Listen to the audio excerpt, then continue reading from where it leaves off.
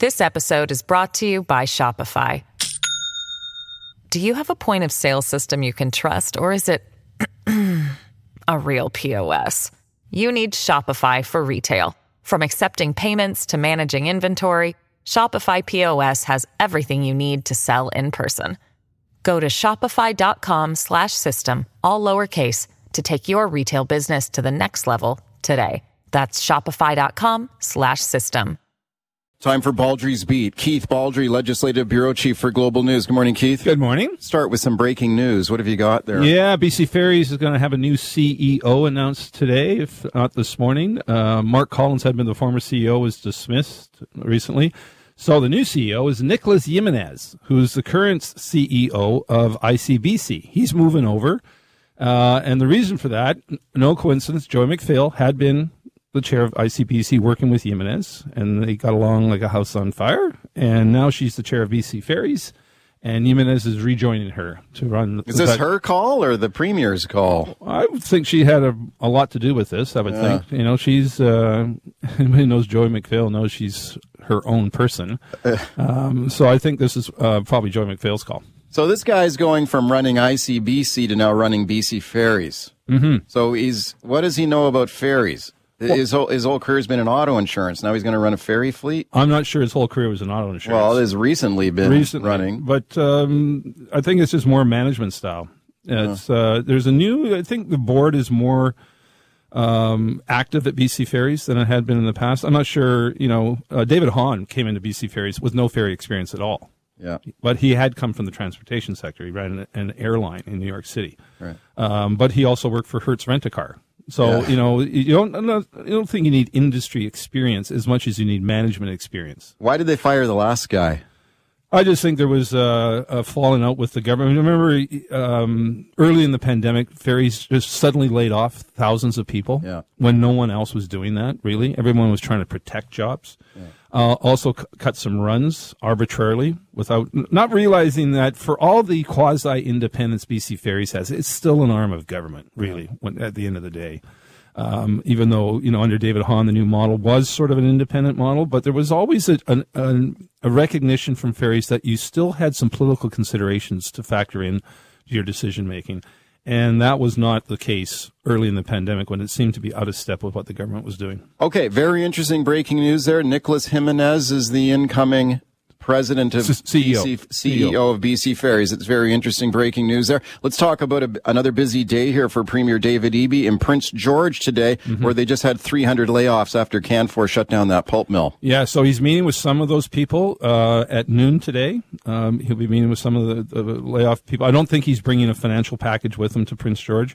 That is still in the works, I would assume. It's not going to be done quickly. At 1:30, he's got a news conference announcing a value-added manufacturing project, which we've seen other premiers announce value-added over the years, and it doesn't really take off. So this is, Value-added is like instead of like shipping just raw lumber or logs or raw logs, you make like shakes and shingles or furniture, cables and molding. Exactly. Instead of just milling 2x4s, you actually build something with it. So we'll see what that is. How long have we been talking about that in this province? That's what we have to do forever. Forever. My first days covering forestry, the Vancouver Sun. I think one of the first stories I did was Bill Bennett talking about value added. Yeah. So it's been done in bits and starts, but the forest industry is at a real crossroads because the fiber supply is dwindling. A lot of mills are antiquated and not really high tech. Labor costs are significant. So you got the CanFor mill closing 300 jobs, which is quite a kick in the teeth. And then tonight, Eby's at a natural resources public forum in Prince George, where I think forestry is going to be the main topic. On Wednesday, he's going to have another announcement, a project partnering with First Nations. I'm not sure exactly what that's about, but it's a forestry announcement. Thursday, he's talking to the Truck Loggers Association. So it's very much a forestry week for the new premier. Okay, this is and this industry going through tough times right now. Let's have a listen to Kevin Edgson here. He's the president of CanFor Pulp, and here he is talking about the decision to shut down this pulp mill in Prince George. Very clearly, this is a difficult decision that had to be done. PG Pulp is our smallest pulp line with the least amount of flexibility around its product offering. Yeah, I thought that was an interesting point he made there. This was an older mill. They couldn't transition it to make something else. So he said they had to shut it down. CanFor's got operations outside of Canada. They've got a mill in Sweden that has a very low workforce in terms of numbers, but very high tech. Yeah. So it's a modern mill. It's not the old-fashioned mill that's labor-intensive, and that may be the way of the future. Yeah, unfortunately, we live in a very high-cost environment here for this industry, right? We got high taxes, we got lots of regulations. We've had the pine beetle infestation wiped out hundreds of thousands of hectares of forest. We've had devastating forest fires. It's burned down a lot of forests. And the government has reduced what's known as the annual allowable cut to preserve and allow some of this forest to recover. And it's scheduled to continue to go down in the years going forward. So that to me is like the pain is not over here for this sector. Oh, no, the forest industry has been struggling for years, and it's going to continue to struggle because of lack of fiber supply. It's chief and foremost the main concern. You also factor in there's a lot of old growth stands that are taken off the table. They've been protected. So the available fiber is dwindling, and if you've got less and less fiber, you've got fewer and fewer jobs. Let's listen to David Eby here, a recent comment here talking about this industry. Here he is. We do have a shortage of timber and feedstock, so we need to get more jobs out of the trees that we do have, and that will only come through innovation and using materials wisely. Okay, so more jobs out of the existing number of trees. I guess that's value added again, right? Again, I think he's going to be talking about that theme tomorrow and today, getting more jobs out of the existing supply. Not exactly sure how that translates into what we see on the ground. Yeah, and the Liberals will continue to say that government their taxes are too high. I've already heard complaints about stumpage being too high. That is the fee the government charges forest companies to cut down trees on Crown land. The problem is if you start cutting that stumpage rate or you start giving subsidies or bailouts to this industry, you invite a potential trade war from the Americans. Exactly. The never-ending softwood duty war with the states. And that's another thing that's always hovering in the background. If you start monkeying with stumpage, the U.S. cries foul. This is a publicly subsidized company, unlike the private operators in the states, and that enacts all sorts of penalties and such. So that's why the government has to be careful on that. In terms of taxes, I bet you CanFor pays more in taxes in Sweden than it pays here. Sweden has a much higher taxation rate than British Columbia, but I think the labor costs for CanFor are much lower in Sweden. There will be pressure on government for some sort of help, though, bailout, subsidies, retraining programs. Well, traditionally, we've seen other... when sectors sort of have a meltdown, you have early retirement packages, retraining for other skills for other industries. This only takes you so far. When you lose a job that feeds your family that you've been working at for 20 years, it's not an easy fix. Let me ask you about another pressure point on government here, and that is on-the-job violence in BC hospitals and other healthcare facilities. Now, if we go back to October, you'll recall that Adrian Dix, the health minister, announced over 300 new security officers to be placed on duty in BC hospitals where nurses are being assaulted. So far, they've only hired four since announcing this program in October. I spoke about it yesterday with Amon Graywal, who is the president of the BC Nurses Union. Have a listen to what she says here. Our members get punched, kicked, grabbed, spat on, as well as being verbally and sexually harassed. Our work is dangerous. What's the holdup here with getting these security officers? Not entirely sure, but, we've got staffing problems everywhere. Yeah. And I wonder if that's part of it as well. I mean, restaurants are closing because they can't get staff. You've got enormous absences in all sorts of sectors. Ferries shuts down sailings because they have no staff. So you have to wonder whether this is also a hiring problem that goes beyond just this. This episode is brought to you by Shopify. Do you have a point of sale system you can trust, or is it a real POS? You need Shopify for retail. From accepting payments to managing inventory, Shopify POS has everything you need to sell in person. Go to shopify.com/system, all lowercase, to take your retail business to the next level today. That's shopify.com/system. At Evernorth Health Services, we believe costs shouldn't get in the way of life-changing care, and we're doing everything in our power to make it possible. Behavioral health solutions that also keep your projections at their best? It's possible. Pharmacy benefits that benefit your bottom line? It's possible. Complex specialty care that cares about your ROI? It's possible. Because we're already doing it. All while saving businesses billions. That's Wonder made possible. Learn more at evernorth.com/wonder. Baldrey's Beat, Keith Baldrey is my guest. Let's go right to your phone calls here. Rick in Delta. Hi, Rick. Go ahead. Yeah, I was just curious. Anybody heard about what the guy that left BC Ferries, what kind of golden handshake and how much that cost the BC taxpayer? Good question. Not entirely sure.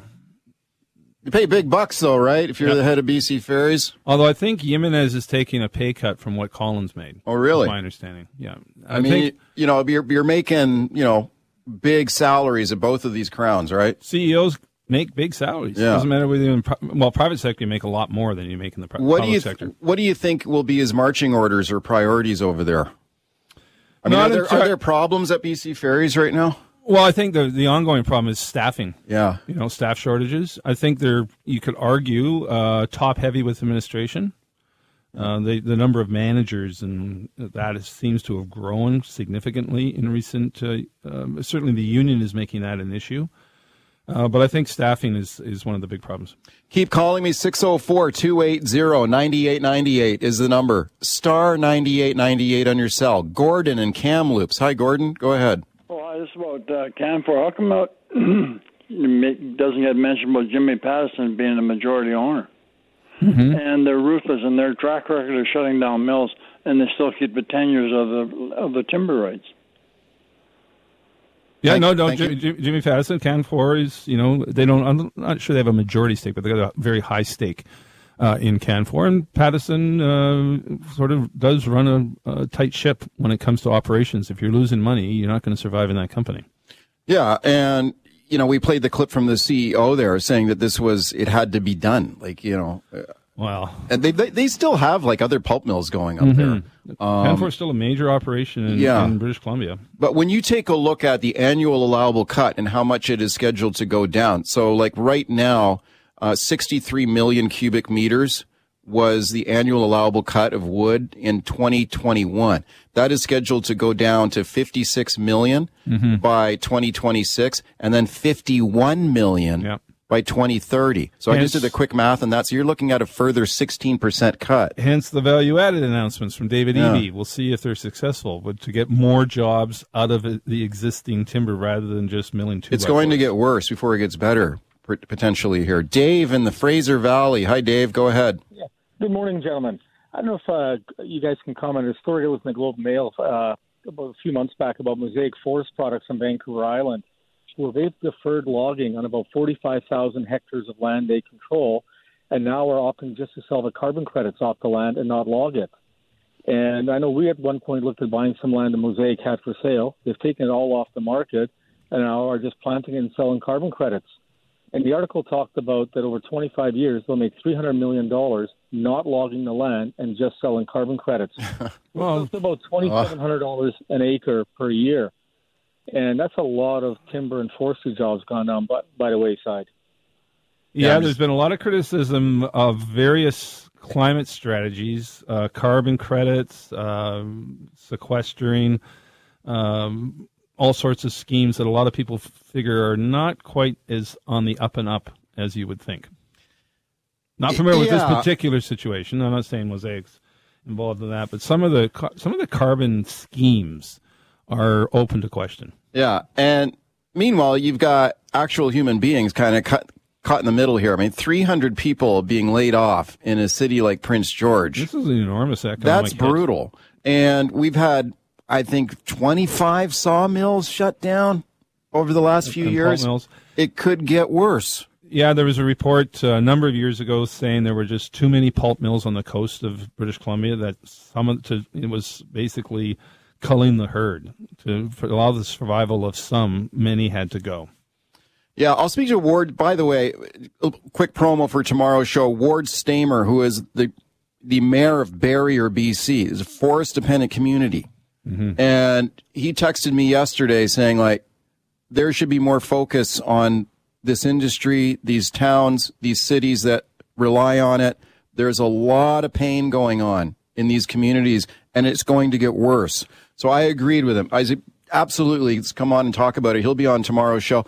I think it's something that is going to be, like you mentioned, that EB's got a ton of announcements on this coming up. Well, I'm not sure you can pull a rabbit out of the hat here. It's an industry that's been on the decline for years for a number of issues. Yeah. I remember I started covering forestry in the 80s. It was a robust industry. I worked in a mill as a kid.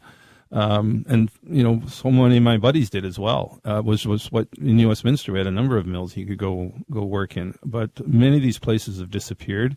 Jobs have been vanished. This industry's been in decline for years. It didn't happen overnight. It's been a slow decline, and it's going to get worse. Liberals will be on the attack. I mean, they're already on the attack on this. I was listening to the Liberals yesterday on this, saying, "Well, what about the carbon tax? This has been really, really tough on this industry."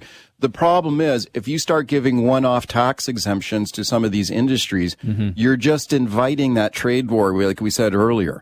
Because once you start giving subsidies, tax breaks, cutting stumpage, the Americans, they've got their intent. They're ready to go to war again. That's one industry that's particularly vulnerable to an American attack. Yeah. No other industry really finds itself in the crosshairs of its competitors across the border like forestry does. Right. So we've only got a minute left here, but how can the government sort of engineer some sort of transition for this industry? Like we heard from EB say yesterday, well, we've got to be smarter. We've got to do more with the timber supply that we have.